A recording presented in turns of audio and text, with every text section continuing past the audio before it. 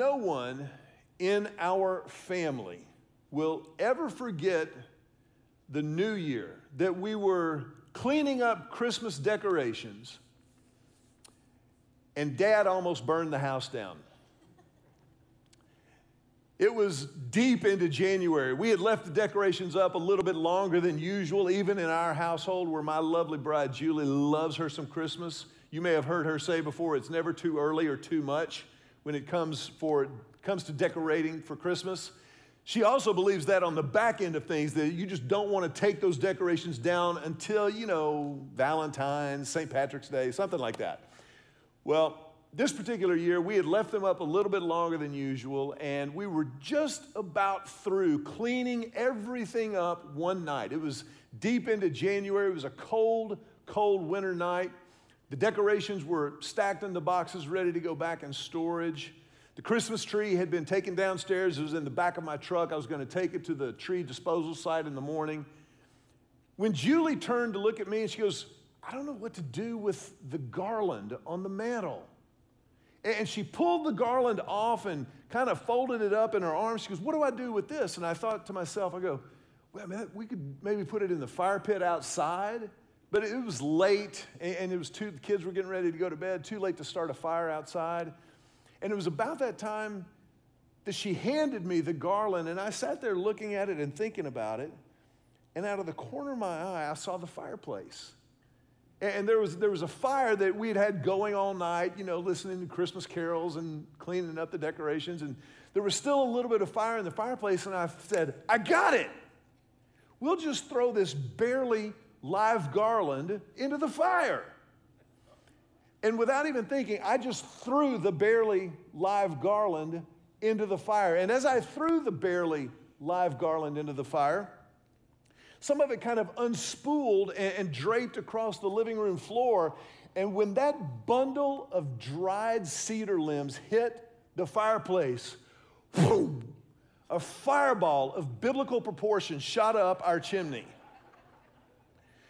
But not only did that fireball shoot up the chimney, the drape part that had come into the living room caught fire like a fuse that had been lit in gasoline, and there was fire in our living room.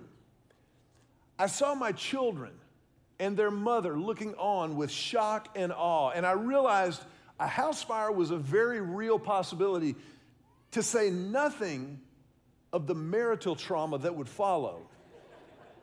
And so I immediately just reacted and started kicking the barely live garland on fire in the living room back into the fireplace. I grabbed a fireplace tool, pushed it back into the fire, and because it was so dry, boom, it burned up. And the whole thing was over almost as quickly as it had started. Now, how many of you are husbands or dads in the house? Can I just see a show of hands? If you're online, you raise your hand too. Men, you have a dilemma at this point. You can acknowledge that you were as afraid as everyone else in the house, or you can just go, I meant to do that. I chose the latter. Emily and Joseph were like, that was so cool. That's how young they were. Julie looked at me and she said, no, it wasn't. But I learned something that night. I learned an immutable, irrefutable spiritual law that night. What you feed the fire matters as much as that you feed the fire. What you feed the fire matters as much as that you feed the fire, particularly when it comes to spiritual issues. As followers of Christ, it's imperative, it is mandatory that we feed the fire of our faith. If our faith is going to grow, if it's going to flourish, if it's going to deepen and develop, then it's imperative that we feed the fire of our faith. But what we feed the fire of our faith matters every single bit as much as that we feed the fire of our faith. What I mean by that is that our faith has to be fueled all the time. It's not something that you can just kind of feed one time and walk away from it and everything's cool. It is something that requires constant attention, constant feeding and monitoring. And it's a perfect subject for us as we continue this series that we've been in for the last few weeks, grace. When you think about the grace of God, it's imperative that we understand how grace factors into the fire of our faith. Now, if you haven't been here for the last few weeks, or maybe this is your first time to check us out online, let me just very quickly review where we've been over the last few weeks to kind of bring us up to speed. And if you haven't caught or if you've missed any of the last few messages, I want to really encourage you to go and watch them online. This is a series that builds on where we've been so far. But the first thing that we found is that grace changes everything. Grace changes everything. Remember, we had a long list in that sermon of all of the things in life, all of the things in our culture that grace changes. We saw, second of all, that grace sets us free, that grace is the great liberator, the great emancipator of humanity. That grace sets us free from sin, it sets us free from shame, it sets us free from legalism and perfectionism. And then last week as we continued this series, we saw that grace tells the truth. Grace doesn't just mean, oh, everything's hunky-dory, don't worry about your mistakes or your sins. No. Grace, as God defines grace, as He's given it to us biblically, grace tells the truth. The truth of the matter, according to grace, according to God, is that all have sinned and fall short. We miss the mark of the glory of God, of the moral perfection of God. But this conversation about grace raises a question that's kind of been lurking just beneath the surface. Remember, we said that Jesus was the embodiment. He perfectly melds grace and truth, and that most people tend one way or the other. There's some people who kind of lean and drift a little towards the grace side of things more than truth, but there are also some people who lean and drift a little more towards the things of truth. And the people of truth, as opposed to the people of grace, it's not that you're devoid of either one of them, it's just that your personality kind of tends towards one of them. The folks in the truth camp over the last few weeks have kind of been, I know where you've been because I am one of you as a general rule. I know that people of truth are kind of being like, yeah, I understand grace and forgiveness, but man, come on, you gotta give me some meat. I mean, you gotta kind of like, and listen, that's where we are. But I want you to understand the power of grace. The power of grace means that grace is the very fuel that our faith breathes. Grace is the thing that powers our faith. Grace is that thing. Grace, yes, it changes everything. Yes, it sets us free. Yes, it tells the truth. But this question that has been just below the surface is this. Does that mean that grace is just kind of a get-out-of-jail-free card? That grace means you can do whatever you want to do, and you can go to confession, or you can admit you were wrong and claim the grace card and then just move on and do it again? Nothing could be further from the truth. As a matter of fact, the Apostle Paul in the book of Romans addresses this very kind of Loch Nessian question that lurks underneath the surfaces of our faith. Look in Romans chapter 6. In Romans chapter 6, verses 14, I'm going to read verses 14 through 16 and then skip down to 22. But in Romans 6, Paul actually addresses this same question, this get-out-of-jail-free concept about grace. Look at what he says in verse 14. He says, now sin is no longer your master, for you no longer live under the requirements of the law. Instead, you live under the freedom of God's grace. You live under the freedom of God's grace. Now, if you just took that one verse, man, you could take that and run with it, couldn't you? That could become a license to sin. Like, it's all under grace. I can do whatever. This is awesome. Your wife says, you've been a little preoccupied and a little self-absorbed lately. You could look at her and go, whoa, hey, I'm just living under grace, baby. I'm just living under grace. I'm sorry you're bound by the law. But that's not what Paul is saying. Look at what he says in verse 15 and 16. He says, well then, since God's grace has set us free from the law, does that mean we can go on sinning? Of course not. In some translations it says, may it never be. Don't you realize that you become the slave of whatever you choose to obey? You can be a slave to sin, which leads to death, or you can choose to obey God, which leads to righteous living. Skip down to verse 22. But now you are free from the power of sin and have become slaves of God. Now you do those things that lead to holiness and result in eternal life. Here's what Paul's saying here. He goes, grace doesn't give us the permission to sin. Grace is the premise and the power of our faithfulness.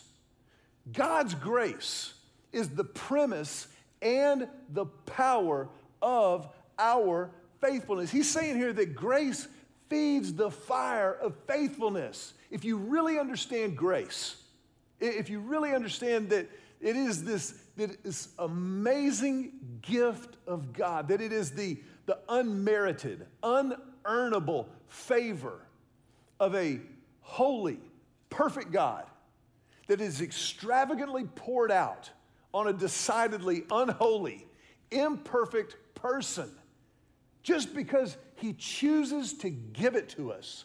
When you understand how powerful that grace really is, when you understand that it cost God the life of his only son, Jesus, then you have the premise, you have the motivation to be faithful. Then you actually have the power to be faithful, to obey God and do what he has called us to do, to stay away from that which he has forbidden for our own good and his glory. And all of a sudden, grace becomes the premise. It becomes the power of faithfulness, of being able to stand firm in our faith. And we come back to that grace over and over and over again. Whenever we feel weak, whenever we feel tempted, I want to ask you a question, and this may sound like it's rhetorical, but I promise it's not. How many of us in the last week were tempted to sin in an area that is somewhat familiar to us? Can I just see a show of hands? If you were tempted this week to sin in an area that is familiar to you, let's keep our hands up for just a second, okay? Some of you are like, I barely want to put it up the first time. Just keep it up. Grace. Grace. Those of you not raising your hands, man, that is awesome. Congratulations. But anywho, when we are tempted, when we feel that pull of sin in our lives, that pull to rebel against God's sovereignty, against his authority, against his love, come back to grace. Come back and remember what it is that he's done for you. Come back and go, okay, wait a minute. Because how many of you know, you don't have to raise your hands on this, but I think we all know, sometimes sin is fun. Short term. Sometimes sin is fun. I'm just going to leave that right there for right now.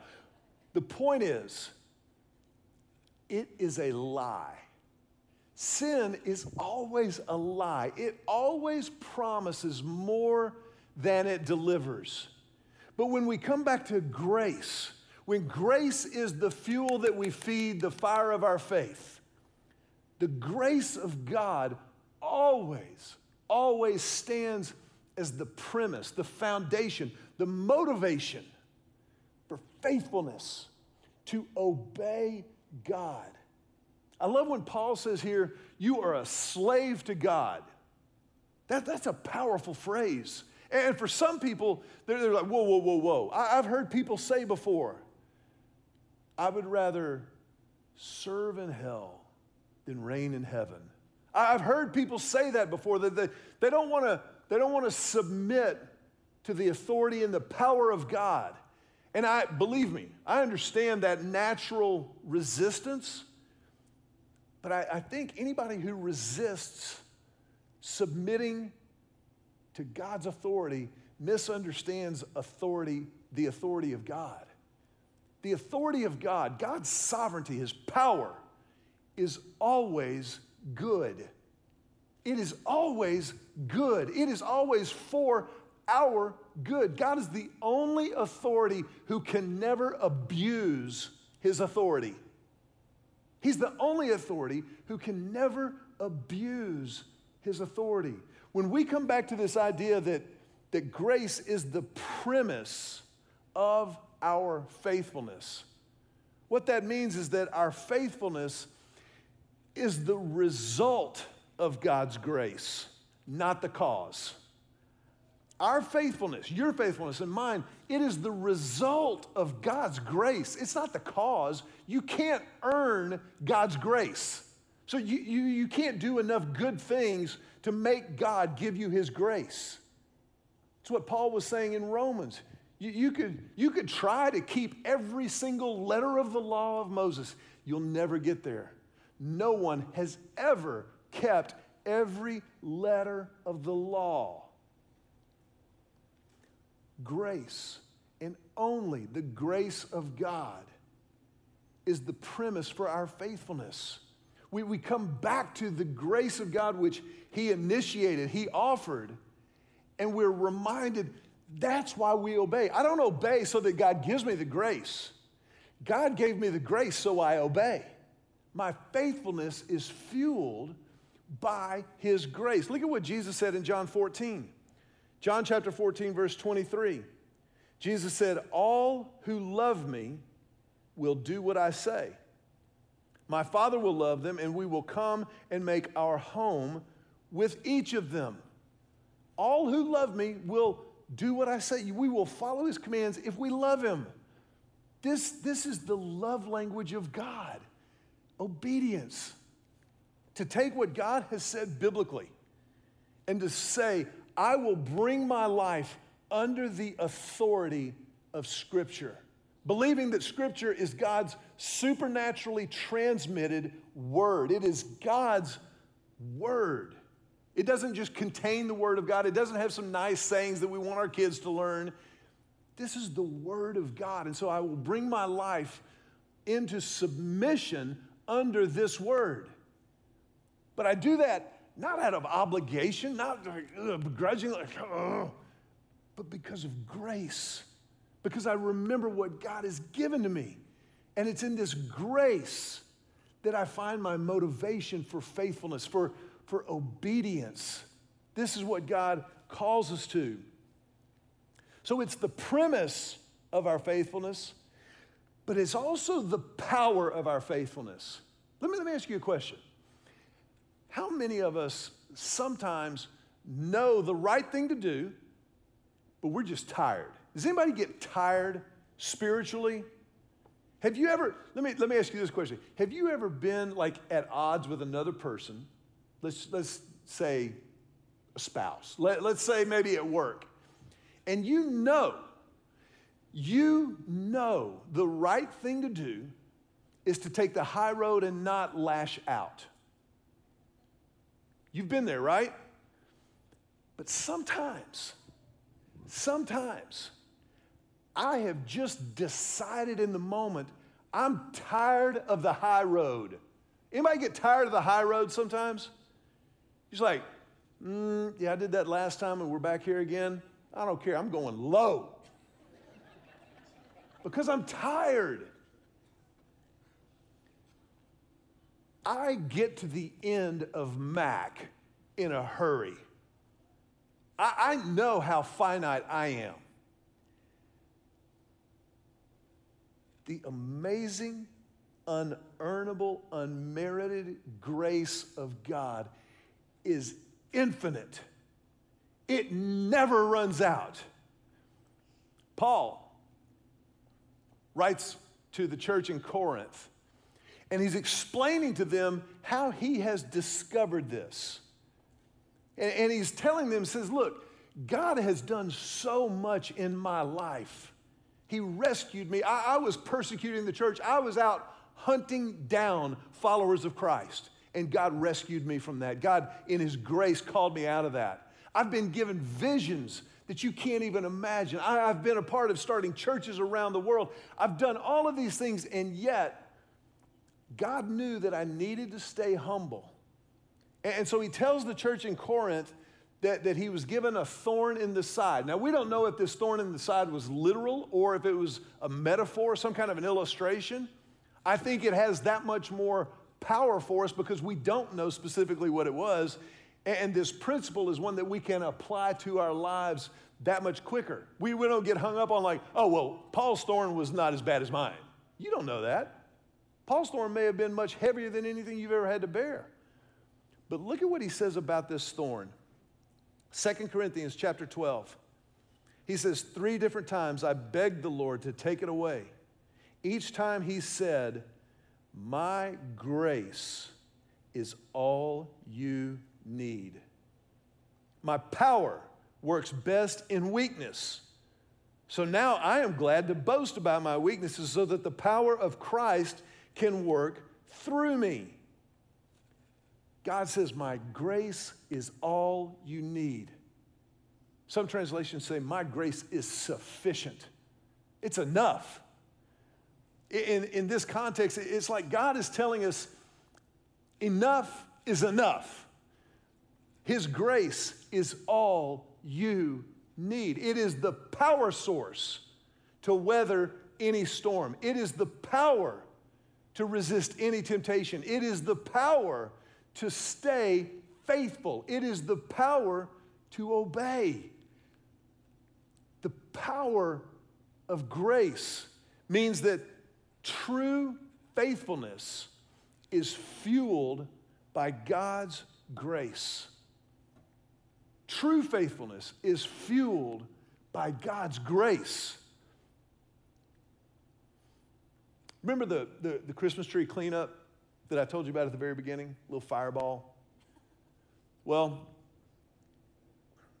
that illustration is a great start, but it breaks down. I'm just going to confess to you, as a communicator, my illustration has a weakness to it. And here it is. Because the thing that fueled that fireball burned up. It was exhausted in a matter of seconds. As soon as the fire hit those dry needles of garland, gone. There's a little scarring on the wood, but the fire was out. You never get to the bottom of God's grace. You never get to the end of the fuel of God's grace. It is an inexhaustible supply of fuel for faith. You never get there. The grace of God is infinite. It's infinite. Because the grace of God is rooted in the love of God. And we've been here throughout this series, but we got to get back here again because I believe with everything I have, there is no fuel more powerful for our faith than the grace and the love of God. Fear burns up. Rules and regulations and rituals by themselves, on their own, are not enough to fuel our faith. We have to come back to the love of God. Romans chapter 8. Romans chapter 8, verses 38 and 39. This is Paul.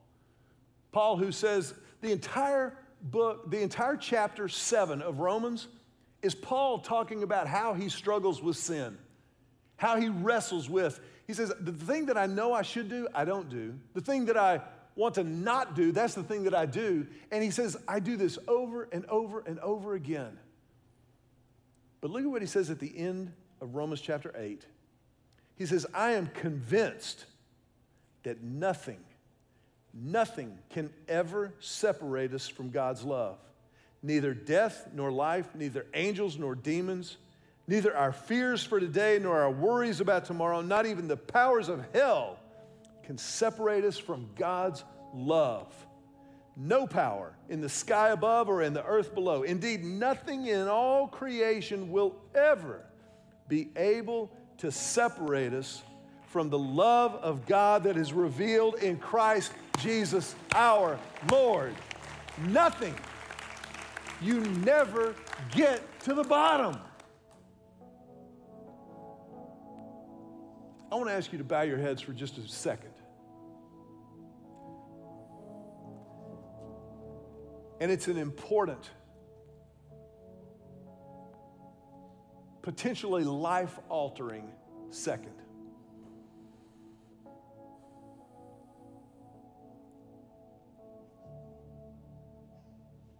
Grace,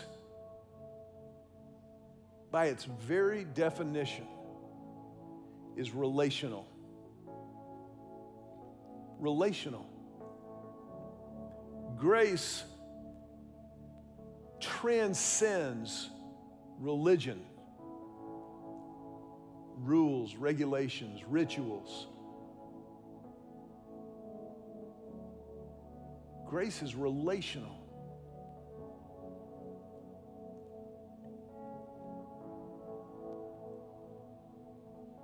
And you never get to the bottom of God's love. You never burn all of it up.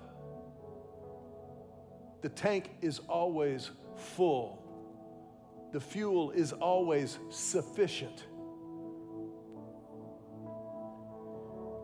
If you're here today, or maybe you're watching online and you have never stepped into that relationship, you've never chosen to accept the amazing grace of God, then as a church, we want to give you the opportunity to do that right now. No matter where you are, no matter where you've been or what you've done, we invite you to choose to believe that His grace is sufficient. It is sufficient to forgive you of your sin, and it is sufficient to empower your life. If you'd like to step into that for the first time, then just pray. Pray silently right where you are. Just talk to God and say something like this. Just say, Jesus, I need you. I need your grace. I don't deserve, I'm not entitled to. But in this moment, I choose to receive your amazing grace, and I will follow you. I will trust you more than I trust myself. I confess my sin to you, holding nothing back in order to receive this amazing gift of your grace. Jesus, thank you. And I will follow you from this moment forward. And I pray this prayer in your name.